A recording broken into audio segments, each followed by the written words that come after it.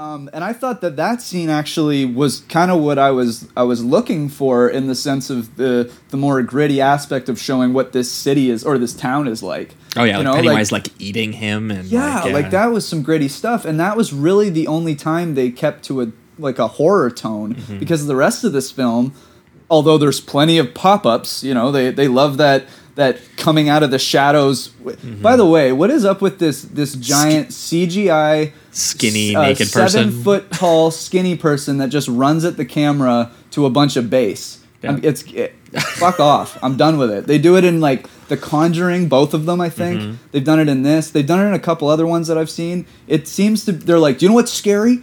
Tall, lanky things that yell at you and run at you, and that seems to be it. That's the depth we're going now. And for me, the fact that you're even comparing the scares in this to things like The Conjuring, I think, is kind of the problem with these movies. Is that they took what is like a genuine like drama story, which has a lot of investment in the history of this town, but also the scares are like exploitation-y. Like I can think of like Pennywise like killing a baby. I can think of like Pennywise doing these really graphic things, and like that scene where he kills the gay kid as an example, where it's very moody images of him doing something horrifying. Yes. And then the rest of the scares are like nothing like that. And again, this is supposed to be they're kids. Gags. These are supposed to be kids growing into adolescence, and they're supposed to be waking up to kind of like the horrors of the worlds around them and stuff.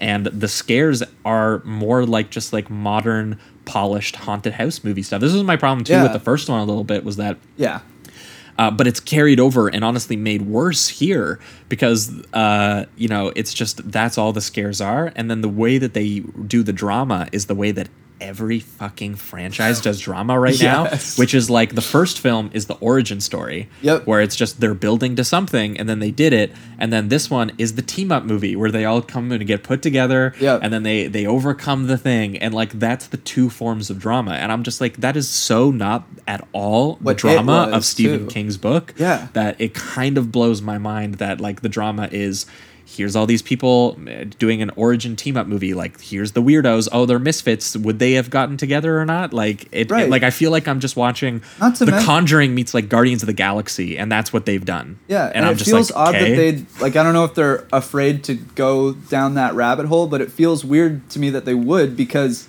those things are all kind of trending right now. Like you could do it. It would be awesome. You could do it. People would praise you for it. People are praising it despite the fact that it has none of it. Yeah, it includes like one line about it, and it's like, there you go. That's what the movie's about. They're like, well, see, that's why I also didn't really like the whole switch to Richie being gay, because it didn't feel authentic. If they set it up the whole way through, I'd been like, cool, like this might be interesting. Right. And then they could dive into it through the town, because I guess they didn't want to go with the racism stuff at all. They just don't mention even a little bit. Yeah. Even though they have the imagery of the black people dying in the fire, but that's all they want to do. They don't want to go anywhere. Which again, in the book, is a literal hate crime where they go and they specifically target the black club so that they can burn it down. Which then connects to Mike knowing about the history of Derry, which they rip away from him completely in this, basically. Yep. Because they pulled. And what's weird, they set it up with Ben in the first one, and then they give it to him. Anything with it in the second one. Yeah. So then why didn't you just give it to Mike? Yeah. What the fuck? Yeah. Because in the first movie, Mike is supposed to be the kid interested in the town because his father is very interested in the town as one of the few African Americans in town. Exactly. And he's been there for a long time. His grandfather, or maybe it was his great grandfather, I think, was someone who was in that fire, who was killed in like actual racist violence. Yeah. And that sparks Mike's interest in all of this stuff. And the movie again just has no interest of any kind. And then you find in the understanding to where Pennywise comes from, really, or at least his not he comes from, because he is a space alien, a primordial space being, where he can feed. Where the fear comes from, where all this hatred comes from that he gets his power from, and they just rip it away to make him like a scary clown spider. Yep.